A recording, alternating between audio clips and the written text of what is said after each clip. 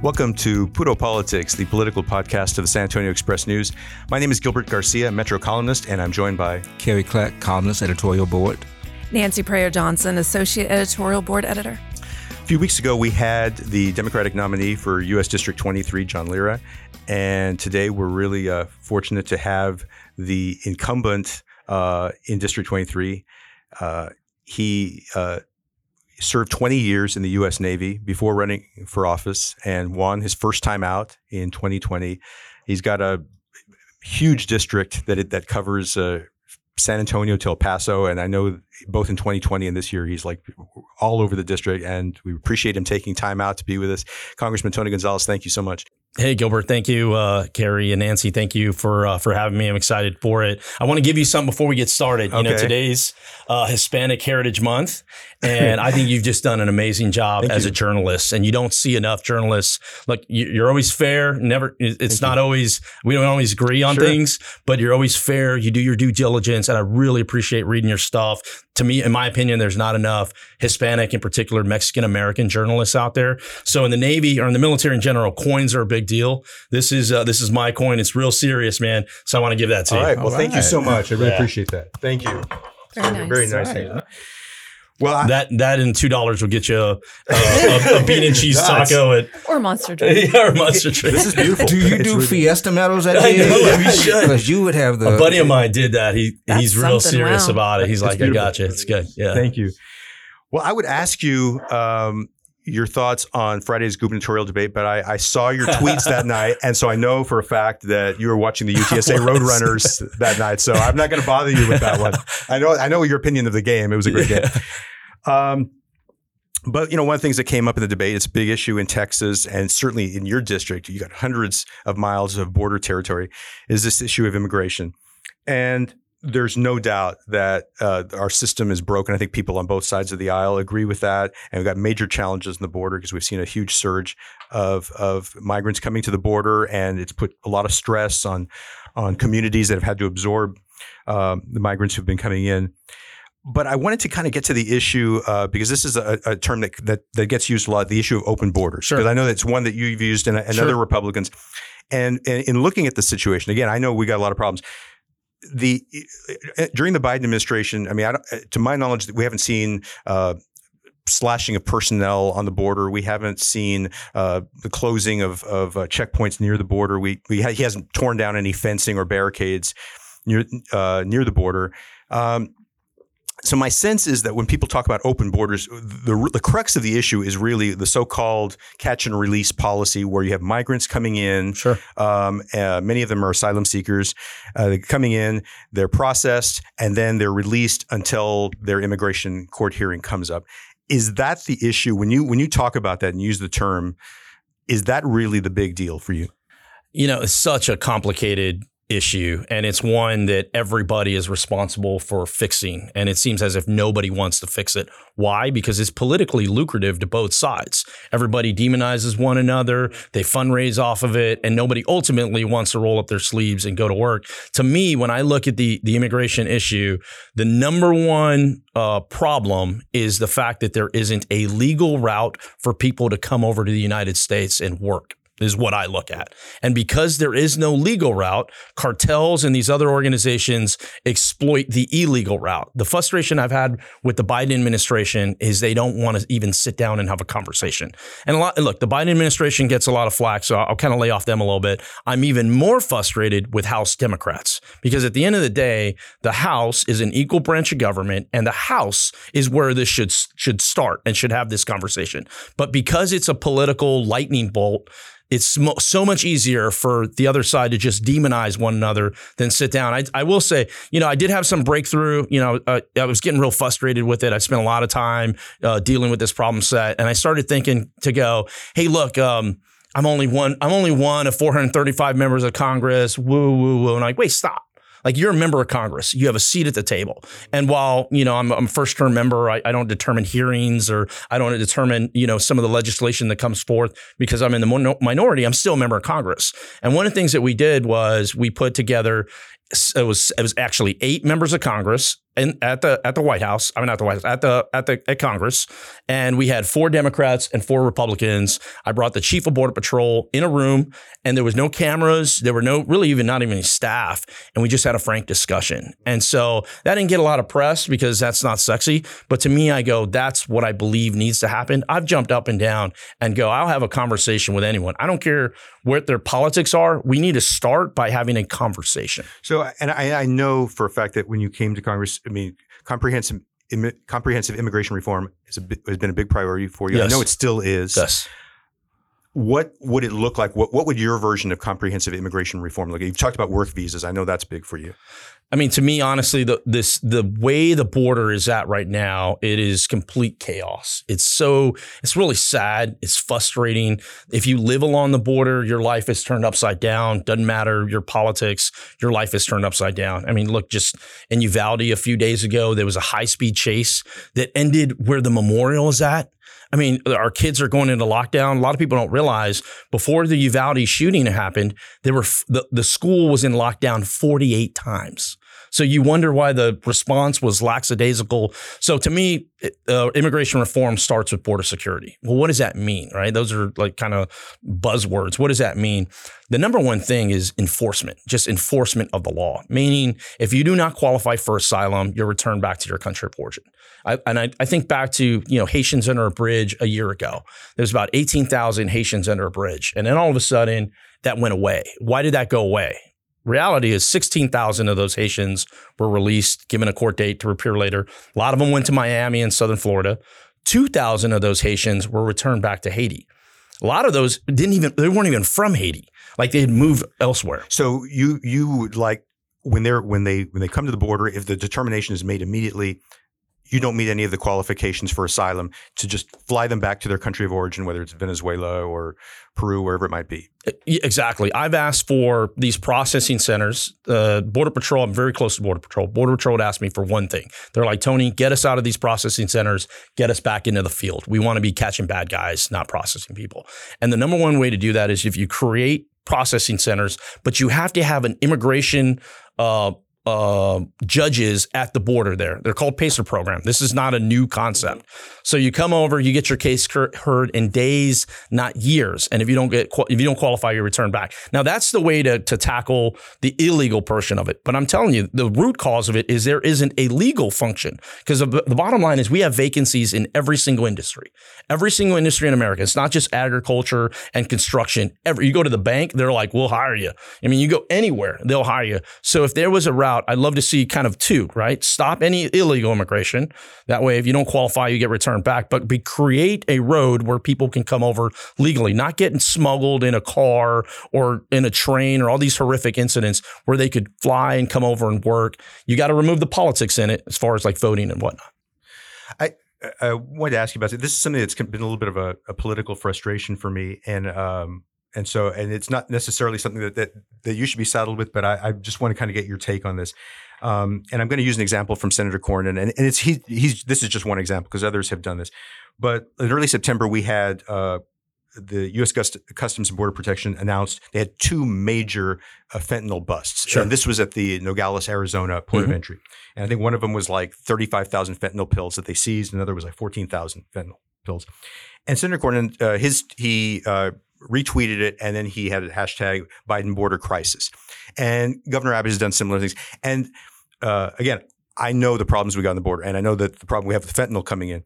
But this was a story of fentanyl being seized, which to me, that's what we should be wanting. Sure. And it seems that even when that happens, the response sometimes is, see the problem we've got there? When it's actually, those are individual success stories. I'm just curious what you make of that.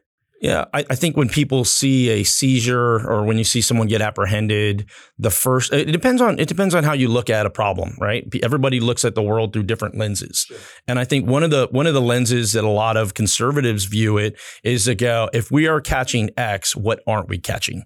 That is the way they see that. So no matter how much you catch, you're going, well, how much did we not catch? Because there's this perception that there's not enough, not perception, it really is reality in a lot of cases. There's not enough law enforcement mechanisms to stop some of the bad actors and bad things from coming over. And this kind of gets to a question, since you've spent so much time on the border, I wonder if you have any thoughts on this. Because I always think the U.S. has control over, what happens at the border. Sure. It seems to me that there's not much control that we can have over the manufacturing of fentanyl in Mexico and the attempts to smuggle. It's more about being able to stop it. Is there anything that you see, and this could be maybe a diplomatic area, what could the U.S. do to deal with it earlier in the process? These are the frustrations that I have with the administration and House Democrats is I'm jumping up and down and going, hey, look, I'm not trying to use this as a political football. These are my people that lives are at stake. These are my people that their kids are having to deal with this different issue. So one of the things is that I've been pushing for is technology at the border. A couple months ago, several months back, we had 53 migrants that were found dead in a trailer truck here in San Antonio. Well, guess what? That could have been prevented if at the border there was technology to scan these trucks when they come through. It already exists. It's in that case. So I'm not asking for some of these other things that I know are politically dead on arrival. I'm asking for more technology to stop this from happening. And yet there is no one on the other side to have that conversation. Now, you brought up diplomacy. This is so critical.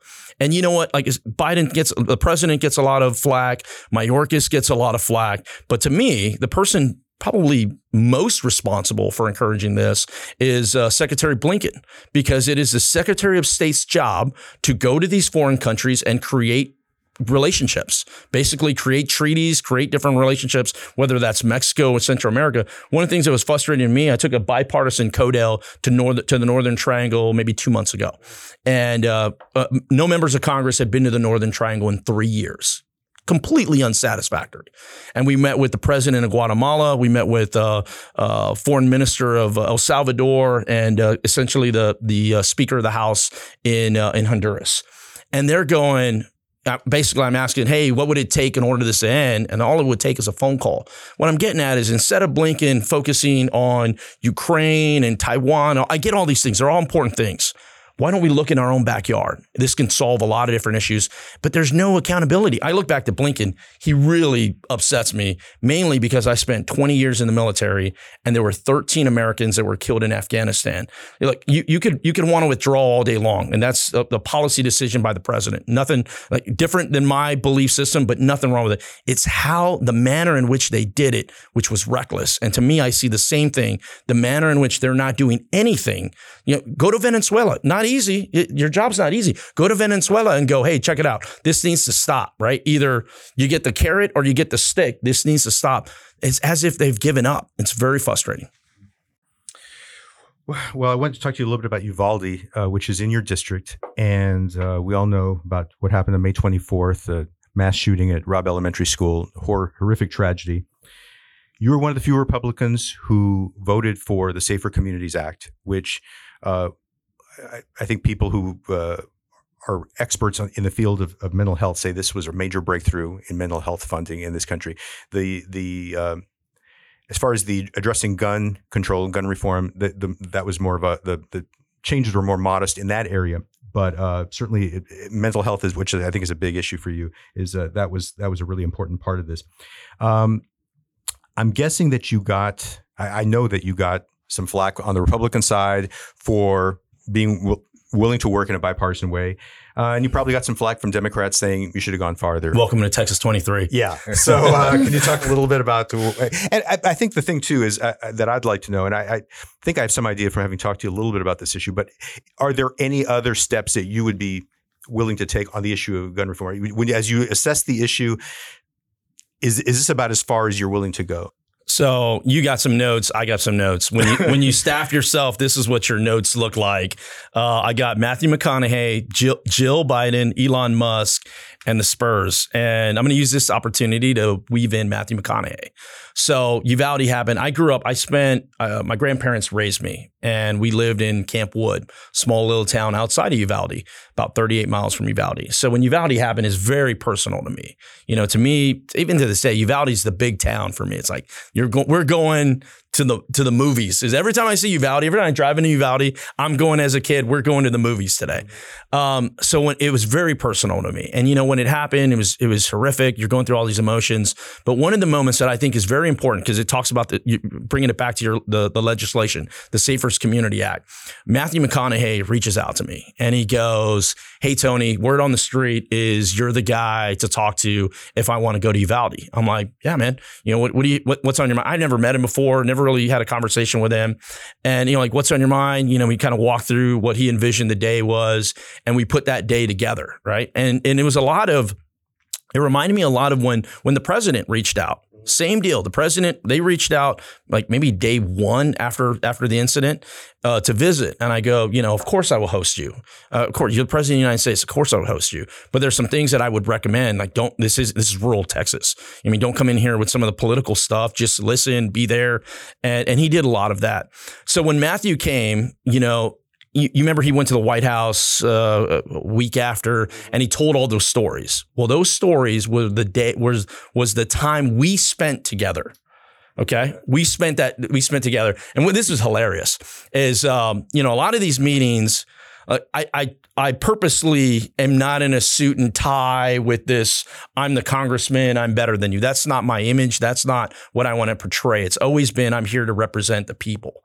And so, some of these meetings that were put together were because of Matthew, right? They wanted the family wanted to be there with Matthew. He's a star, and people grieve in different ways. They need different things.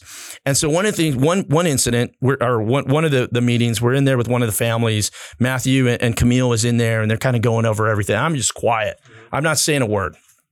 They're going over everything, and then I interject at the end. I go, "Hey, I represent this district. If there's anything I can do to help, I'm happy to help." One thing that came up, there's a lot of people, there's all these things that just haven't made it out. One of the fathers was a Mexican national, and he only had a visa until Saturday. And they were trying to work the funeral arrangements, and they're going, "Oh, it has to be Saturday because Dad has to be back by then." And I go, "Well, I can help you with a visa if you need help with a visa." And, you don't have to make it. It was like a Thursday, and they're trying to arrange everything 2 days later. And so I say that to go, we were able to help that father extend his visa for 6 months out. Like, and I kept getting calls afterwards, just these little things. And so Matthew kind of realized, like, okay, there's things that he can do. There's things that I can do. And one of the other ones was when we were sitting down with one of the families, and they're showing us all this artwork. I mean, they're so proud of their daughter, They're so proud of their daughter, and they're showing all the artwork. And I'm just sitting there probably at an hour. I'm just standing there. I don't say a word. Okay, it's coming to a close, and I reach in. I go, "Hey, I'm the representative of this area. I would love to display your daughter's artwork in the Capitol." And they just all start bawling, and they just go, "This is what that family needed." In one case, a family needed a visa for their father. In another case, they needed their artwork to display. Like, everyone just needed different things, but the only way you know that is if you show up. So Matthew and I were able to kind of connect that way. He goes on and helps push, kind of get the momentum going on it. I was very proud of this legislation. I mean, I've got 6 kids. A couple of my kids are in elementary school. I mean, we owe it. We as lawmakers owe it to the public to make sure our kids are safe. And yeah, I took a bunch of crap for it. I mean, it's part of the gig. You better have thick skin if you're going to run for public office, certainly in this district. To me, it didn't infringe on the Second Amendment, which I think is important, or the Constitution. Very important. Honestly, it was something. We lawmakers hadn't done anything in 30 years. So I was excited to get that. And then the largest investment in mental health in the nation's history. Always talk about it. Everyone uses that as a buzzword. But here's the real key is this, Gilbert, is it's passed into law, signed into law. How do you bring those dollars back to the school? Because until that happens, it's all BS. It's not real. So one of the things that we've been doing is we've been going around the district, and honestly, just throughout, visiting with superintendents to go, there's all this money out there. How do we bring it back? Today, I'll be at Randolph talking with their ISD. I'll be at Fort Sam Houston talking to their ISD. A couple of weeks ago, as I was Harlandale. Like, we just been going around to go, there is money out there to help them, because the grant process is built to where no one knows how to reach it. It's like this, like, might as well be in Chinese. Well, as you know, so many of these shootings, mass shootings that we've seen in this country in recent years, they've been with assault-style weapons. Many of them have been perpetrated by very young shooters. In this case, it was an 18-year-old. And so obviously you've heard the arguments on the issue of whether we should raise, restrict purchases of those types of weapons to people 21 and over rather than 18 and over. What's your thought on it? My take has been this, and it's my style kind of throughout, is everything should be on the table. Everything should be on the table. And I'd love to have the conversation. I'd love to sit down in a room and go, how do we protect our kids? Like, have that conversation instead of it being so political, which you often see, often to go, I'm trying to get you to vote no so I can come back and have something politically over your head instead of trying to get to yes. The hardest vote I've taken in Congress is yes. It's easy to say no. So easy to say no. But I'd like to see more of that conversation. And sadly, there hasn't been any. Well, I'd say there's been some. There needs to be more. Sheila Jackson Lee, her and I have been conversating on some things. I mean, our politics can't be any different. But she has taken an interest in wanting to solve some of these things. She's respected within her caucus and try to sit down some of the things. That's the way I view it, is to go, let's sit down and do it. The other thing that I looked at too, and it's the way I legislate, is what is real and what is BS. A lot of things in politics is BS. You just want to claim that you're trying to do something and blame the other side for stopping you to do that. And I get that, but I look at it and I go, what can actually get signed into law? Because until it's signed into law, it doesn't exist, right? So I was really excited. I passed a bill, the Blackwell school bill, this year. And in the 117th Congress, there's been 96 bills that have signed into law in the House, 96 out of 11,000. Mine is one of those bills. 25 House Republicans have done that. So I look at it and I go, that's the style I want to have. Instead of throwing everything against the wall, you got to roll up your sleeves and go, what can we get over the finish line? So it's a matter of being pragmatic and making change in incremental ways. Do you think there is a way? For some, it seems like it shouldn't take so many steps, but do you think there is a way that we can get to a point where we do raise the age limit from 18 to 21 for AR-15s? Kerry, it's happened before. I mean, I wouldn't think it's impossible to not have it happen again. The other thing I look at too is I don't want to just be someone that does something to do it and say, look at me, look what I did. I mean, does it genuinely help? I mean, a prime example is this bill. We passed the Safer Community Act that one adds background checks for minors. I think that's very important. Would have prevented the shooting in this case. But the other is mental health. So instead of just giving you a high five and go, we passed the largest bill in our nation's history, how do you bring those dollars back? So, I mean, what I'm getting at is there's so many different things that you can do. I mean, there's a lot of things. And as a member of Congress, you have limited political capital.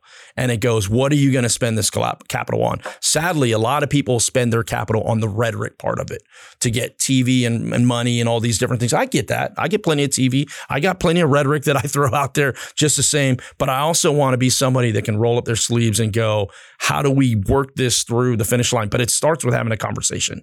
I mean, we got to start talking with one another, even if we start way over here. Like, come in the room. I was a little jealous, honestly, that the senators were able to do that. And I was grateful that Senator Cornyn kept me informed every step of the way. Because you got to think about this, Gil. Is imagine if I wouldn't have signed on that bill. How would Senator Cornyn have the political capital to go, even the member of Congress in that district didn't agree to this? It all comes unraveled very fast. So we all took a risk on it. Very proud that we were able to get it over the finish line. I'm not so sure what was passed would have prevented Salvador Ramos from doing what he did. I mean, when he turned 18, he went and legally purchased the AR-style weapons and the ammunition. He followed the law. He was within it. I don't think there was anything in his background that would have raised the alarm, that would have kept him from doing it. And that's my big question is, what's keeping you from siding with the families? Because, I mean, there's no question that what the families in Uvalde want, I've spent a lot of time in Uvalde, is to raise that age to 21. And that would definitely make the case for trying to keep another Salvador Ramos, at least the kid out there with obvious mental problems, right? Sure. And obvious history, to, when he turns 18, not to go to the store and purchase these weapons, which I consider weapons of war, and going and committing this, right? And killing so many people. So, I mean, that's my big question. It is, fodder for politics, but to me, that would send a huge message. You going, siding with those families who want this more. I mean, I haven't heard them ask for anything else. That's what they're asking for. You see the commercials that they put out over the weekend for Beto, and they are demanding that change. Yeah, there's no doubt in my mind that the Safer Community Act would have prevented the shooting in Uvalde. The shooter had extensive mental health issues, and if that would have been law, it would have been found out during that time. And the people that sold the firearms, they go, of course we don't want to sell people to people that are mentally unstable. So I think there needs to be more of that. The other part of it too is right after the shooting. Right after Uvalde occurred, the first thing I did was reach out to these families and just connect with them, and not in a manner that was public either, very private. Because a lot of these, their worlds have been turned upside down. So one of the families, this had to be 2 days afterwards. I won't say any names. I'm sitting in the living room of one of these families. And a lot of these families are blended families. Their grandparents are raising them, or an uncle, or they have a stepfather. They're like real American families. And so I'm sitting with one of the fathers, and he just had his daughter that was killed. And he goes, "Tony, make sure they don't take my guns away." Okay. Okay. This is a father. Just had this happen. I just lost my daughter. Make sure they don't take our guns away. Like, okay, I wasn't expecting that. It wasn't like a setup, like we only going to meet. I'm just trying to meet with families and do listening. And then you have another family. Like, everyone is just processing. Some families came and visited me in DC, and they were very vocal on what they wanted. And what I told them too was, and a lot of times, believe it or not, politicians will lie to you. They'll bullshit you. No. No. Right? And they'll tell one group one thing and another group the other, right? Part of who I am has been, I don't know who's in the room. I make it intentional not to know who's in the room. So that way I'm not trying to tell you what you want to hear. And so the family's just going, I want this or this. And I go, look, sir, there is absolutely nothing that anyone can do or say that'll ever bring your child back. Ever. Right there. Let's start there. Right? He's mad. He's foaming at the mouth. He's mad at me. I'm like, no problem. And I go, and here's the other thing. If anyone tells you that they can pass this assault ban, they are lying to you. Right now, just look in the House. There were Democrats that voted against the assault ban. So, and right now, House Democrats control the House. Democrats control the Senate. Democrats control the presidency. They control all three levers of government. So I get it. It's very easy to point at Republicans and going, "Why aren't you doing this?" But a lot of times it's not feasible to happen. But back to my point, I think everything should be on the table. I think we should look at it and we should go, what do we have to do in order to keep our kids safe? When the president came down, Jill Biden, it was great. She was amazing. One of the things that she made it a point to was being an educator, is to go, how do we make our educators resilient? You look back in this case in Uvalde, and it's all of these shootings. Everybody saw this guy coming. Nobody woke up and go, "Oh, I can't believe this happened." It's always a what if, 10 people could have stopped this. So what I'm looking at, I know a lot of people are looking at the end. I get that. I get it. It's a shiny object. It's very contentious. I'm trying to find things along the way that can move us towards getting safer.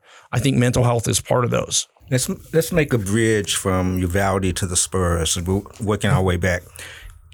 Do you stand? You had sent out a tweet a few months ago, accusing the Spurs of doing nothing to help the Uvalde families. Do you stand by that tweet, by that statement? Then we can talk about the rest of it. Yeah, I've been very frustrated with how the Spurs have not done enough, I felt, for Uvalde families. I think they're starting to move in the right direction. I'm grateful for it. They're actually going to be practicing in Uvalde this weekend, which I'm excited about.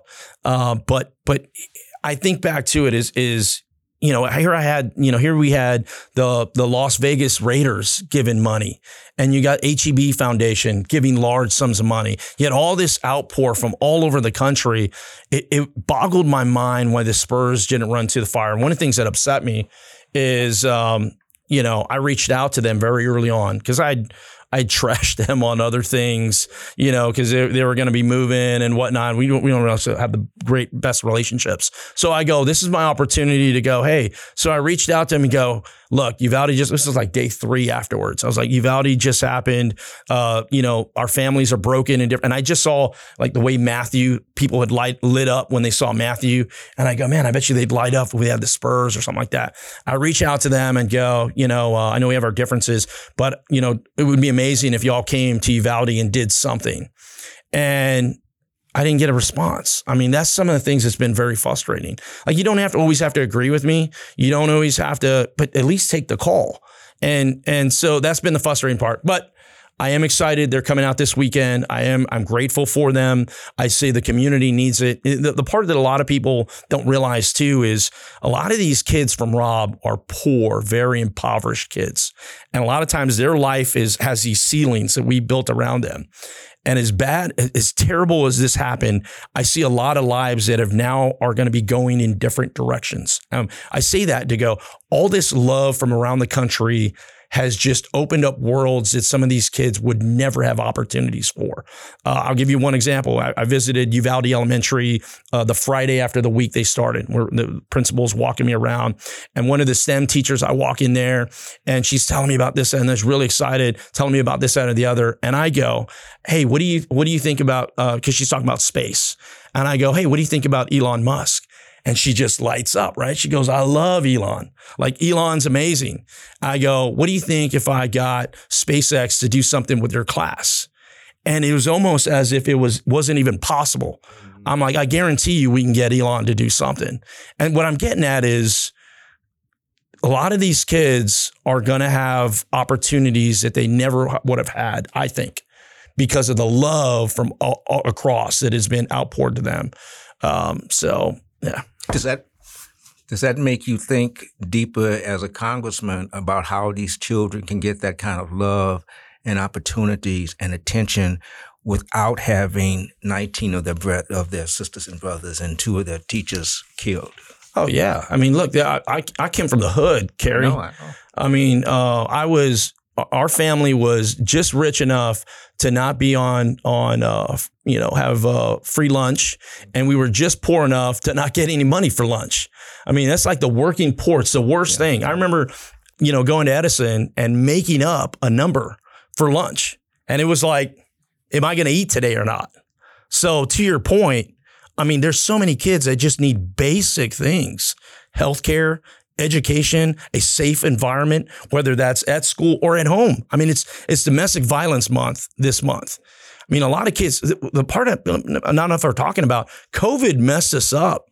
I mean, imagine you're trapped with your abuser and you can't leave. For me, school was my outlet. School was my ticket to getting the hell out of, the life that I had behind me. So to your point, I agree 1,000%, man. I mean, Uvalde brings a lot of attention to it, but guess what? There's kids all over. And I look here in San Antonio and I go, there's a lot of kids, impoverished kids that don't, that have food insecurities, that don't get regular health care, that are counting on their annual checkup is through communities and schools, when getting from their eye care, or, they're not doing well in school because they can't see the board, they can't see the teacher, or they have hearing problems. And one of my children had hearing problems and we didn't realize it till months later and just go like, oh, it's hearing. We thought it was all these different things. So to your point, this is where I go, I get the politics, man. I get it. I get the politics and everything, but there's so many things that unites us.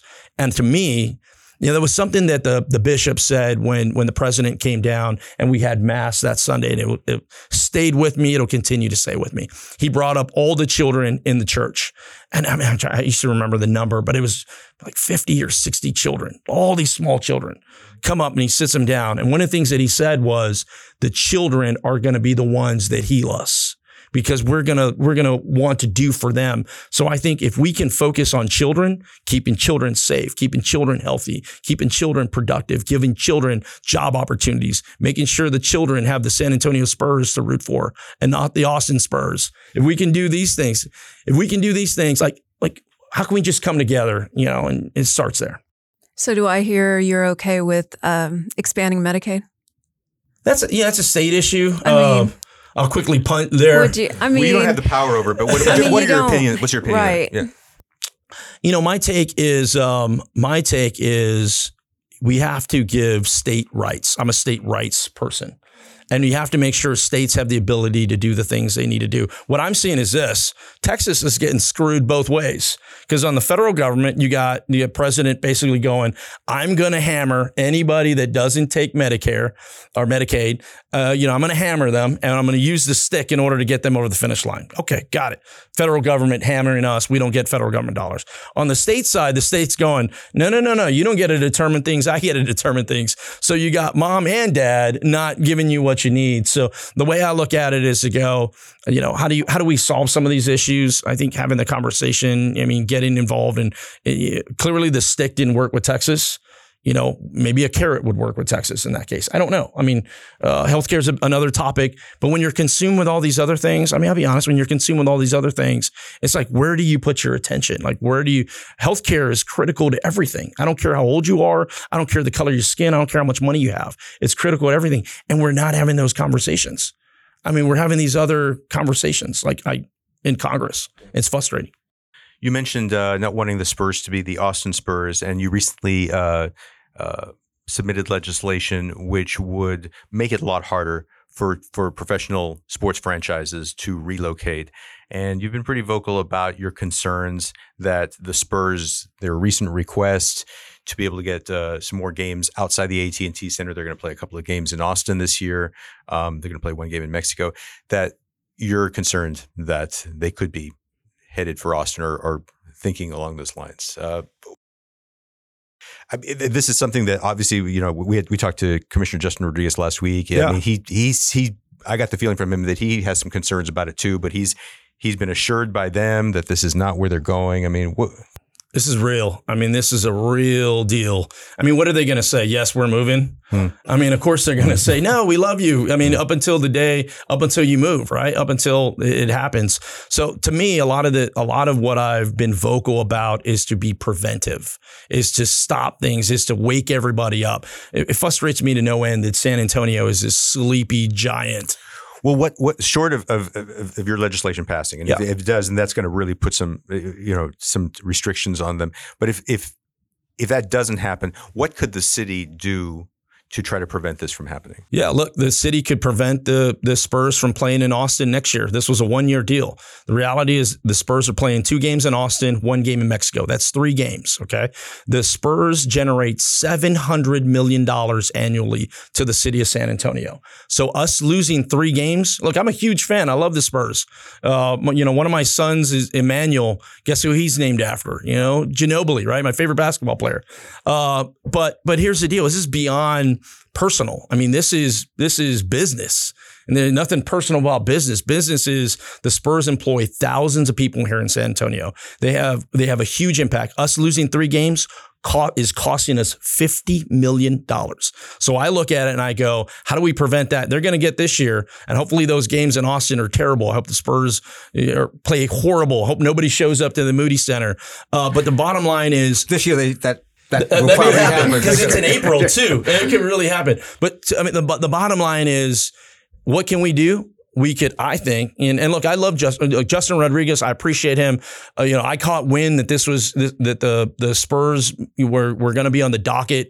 It's like 5:00. I'm in another state, and I'm going, what the hell? Tomorrow morning, hey, heads up, Spurs are going to be on the docket for this 2-year deal to play 4 games elsewhere. It's like, what the hell?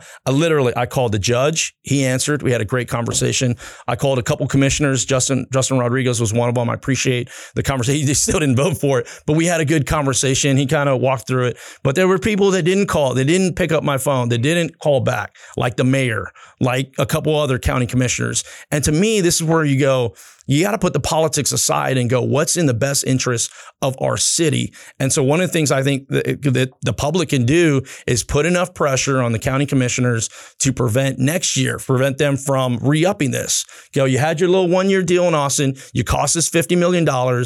You're not doing it again. You say it's not personal, but yet in your tweets, it comes across as personal. You were talking about with Medicaid expansion, used the analogy of the carrot and the stick. And there's also the story of the bluster of the wind and the persuasion of the sun. And on your Twitter feed, it comes across as a lot of bluster where it's like, when Tony's, I know he's a fan, but man, he's pissed off about this also. Is it something that goes beyond the threat of the Spurs leaving? Is there anything else that bothers you? Look, a lot of people that aren't from here don't realize the Spurs are part of our identity. I mean, how many people are walking around with Spurs neck tattoos? I mean, a lot. I mean, those people. Yeah. I mean, this is serious. I mean, it is part of our culture and our identity, and I'm fighting to keep that. I mean, San Antonio is a beautiful city. That's part of just who we are. And look, business is business. Don't think for a minute corporate America won't sell you out and go, There's a new billionaire in Austin every single month. Frost Bank used to be the sponsor for the Spurs. Used to see them on the Spurs jersey. Now it's Self Financial. Guess where they're out of? Austin. I mean, so like there's all these things that are. So I'm worried. Have you heard from the franchise at all since you introduced your bill? Yeah. And this is what's interesting. Well, I haven't heard from them. I've heard from them. Bobby left me a message on something else. But what I've heard from is the legislative process, you can have different styles, but mine has always been, you introduce the bill, right? You craft it. It literally took us months to build this thing. If you truly want to get something passed, it takes months. You don't just put it on a napkin, throw it. Like it took us months to craft. My poor staff. I'm like, where's my Spurs bill? They're like, dude, you kidding me? I'm like, where's my Spurs bill? So they built this thing out. And so the next thing is now you look for co-sponsors, right? And you start kind of whipping your bill and getting people behind it. Well, I thought it was very interesting. The Spurs were pushing for people to not get on my bill. And I'm going, wait a second here. If you weren't going to move, then this bill is just hot air.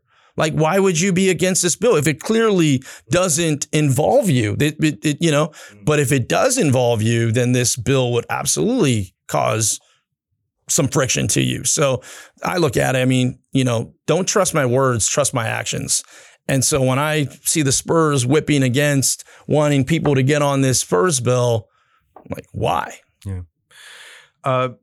Your district has been one of the few swing districts in the state. With redistricting, it looks a little more like maybe, I don't know if I would say solidly in the Republican column, but it's definitely, it's not a 50-50 district anymore, certainly.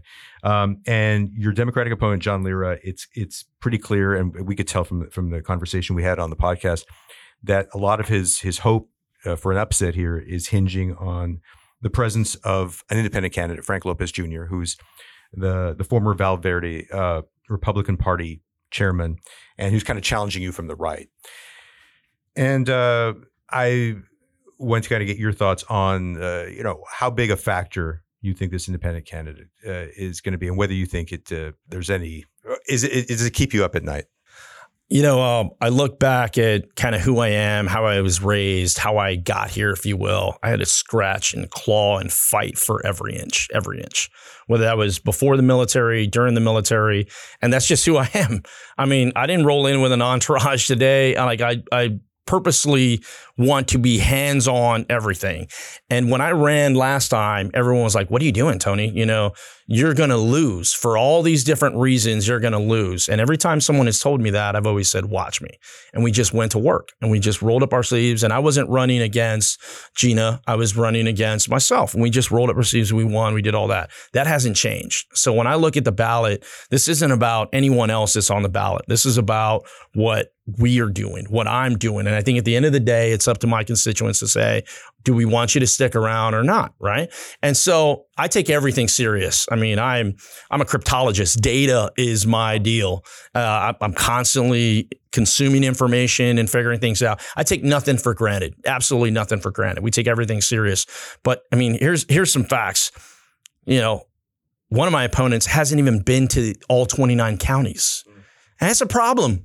Like if you're running to unseat an incumbent and you haven't even been some of these places, that's a problem. The other one is kind of just running on this hate platform. And I get that. Like that gets you so far. But people get enough hate. People want to see, what are you going to do? They want to see action. They want hope. They want people coming together. So I look at it, this is not about them. I mean, this is about me. But I will tell you, it is nice to not see some of these hit piece ads on there. I remember last cycle, I mean, they were just blanketed with everything. And I went to go get my haircut here right by Edison. And the lady, she only speaks Spanish and she's 100% Democrat. And I come in, she goes, I didn't know you're running for Congress. I'm like, yeah, I'm running for Congress. She's like, that's crazy. She goes, I saw you on TV. I saw one of your ads. And I'm like, light up, I smile, and I go, wait a second, English or Spanish? She goes, oh, it's in Spanish. I was like, I'm not running any ads on Spanish. I was like, was it a good one or a bad one? She's like, oh, it was a bad one. and I was like, so I'm excited to not see the bad, nasty, because politics is brutal, man. One thing that I've never asked you, but I'm kind of curious about, is your initial plan was to challenge Lloyd Doggett, Democratic congressman, in his district. And because at the time, District 23 was represented by Republican Will Hurd. And then a few days after you declared that you were going to run, Will Hurd surprised a lot of people by saying he wasn't going to seek another term, and you pivoted to District 23. Do you ever think about what might have happened if Will Hurd had decided to seek another term and you had been running against Lloyd Doggett? I think Lloyd Doggett stays up at night thinking, what if Tony would have ran me? You're not lacking for confidence, I'll tell you that. He would have been, I would have had to spend a whole lot more time in San Antonio than I have been. I look at, God has a way, like I tell folks all the time, like, don't grip so tight to the wheel. Sometimes you got to let go and just let where you need to be. And that was one of the things I announced, and within 6 hours, it was like within 6 hours, 23 opens. And I always wanted to run in 23. I grew up in 23. It fits who I am. Always wanted to run in 23, but I was never, I don't believe in challenging incumbents. And I thought, Will was doing a good job, right? So I never even imagined that. So I ran in 35 for 6 hours. Literally, my phone is just blowing up. Everyone's going, you got to switch. You got to switch. You got to switch. You got to do this different deal. And, it's like God has a plan for everybody. And so I think it's important to not grip so tight to it. But yeah. Tony Gonzalez, thank you so much for being on the podcast, and good luck on the campaign trail. All right. Thanks, Gilbert. Thanks, Gary. Thanks, Nancy.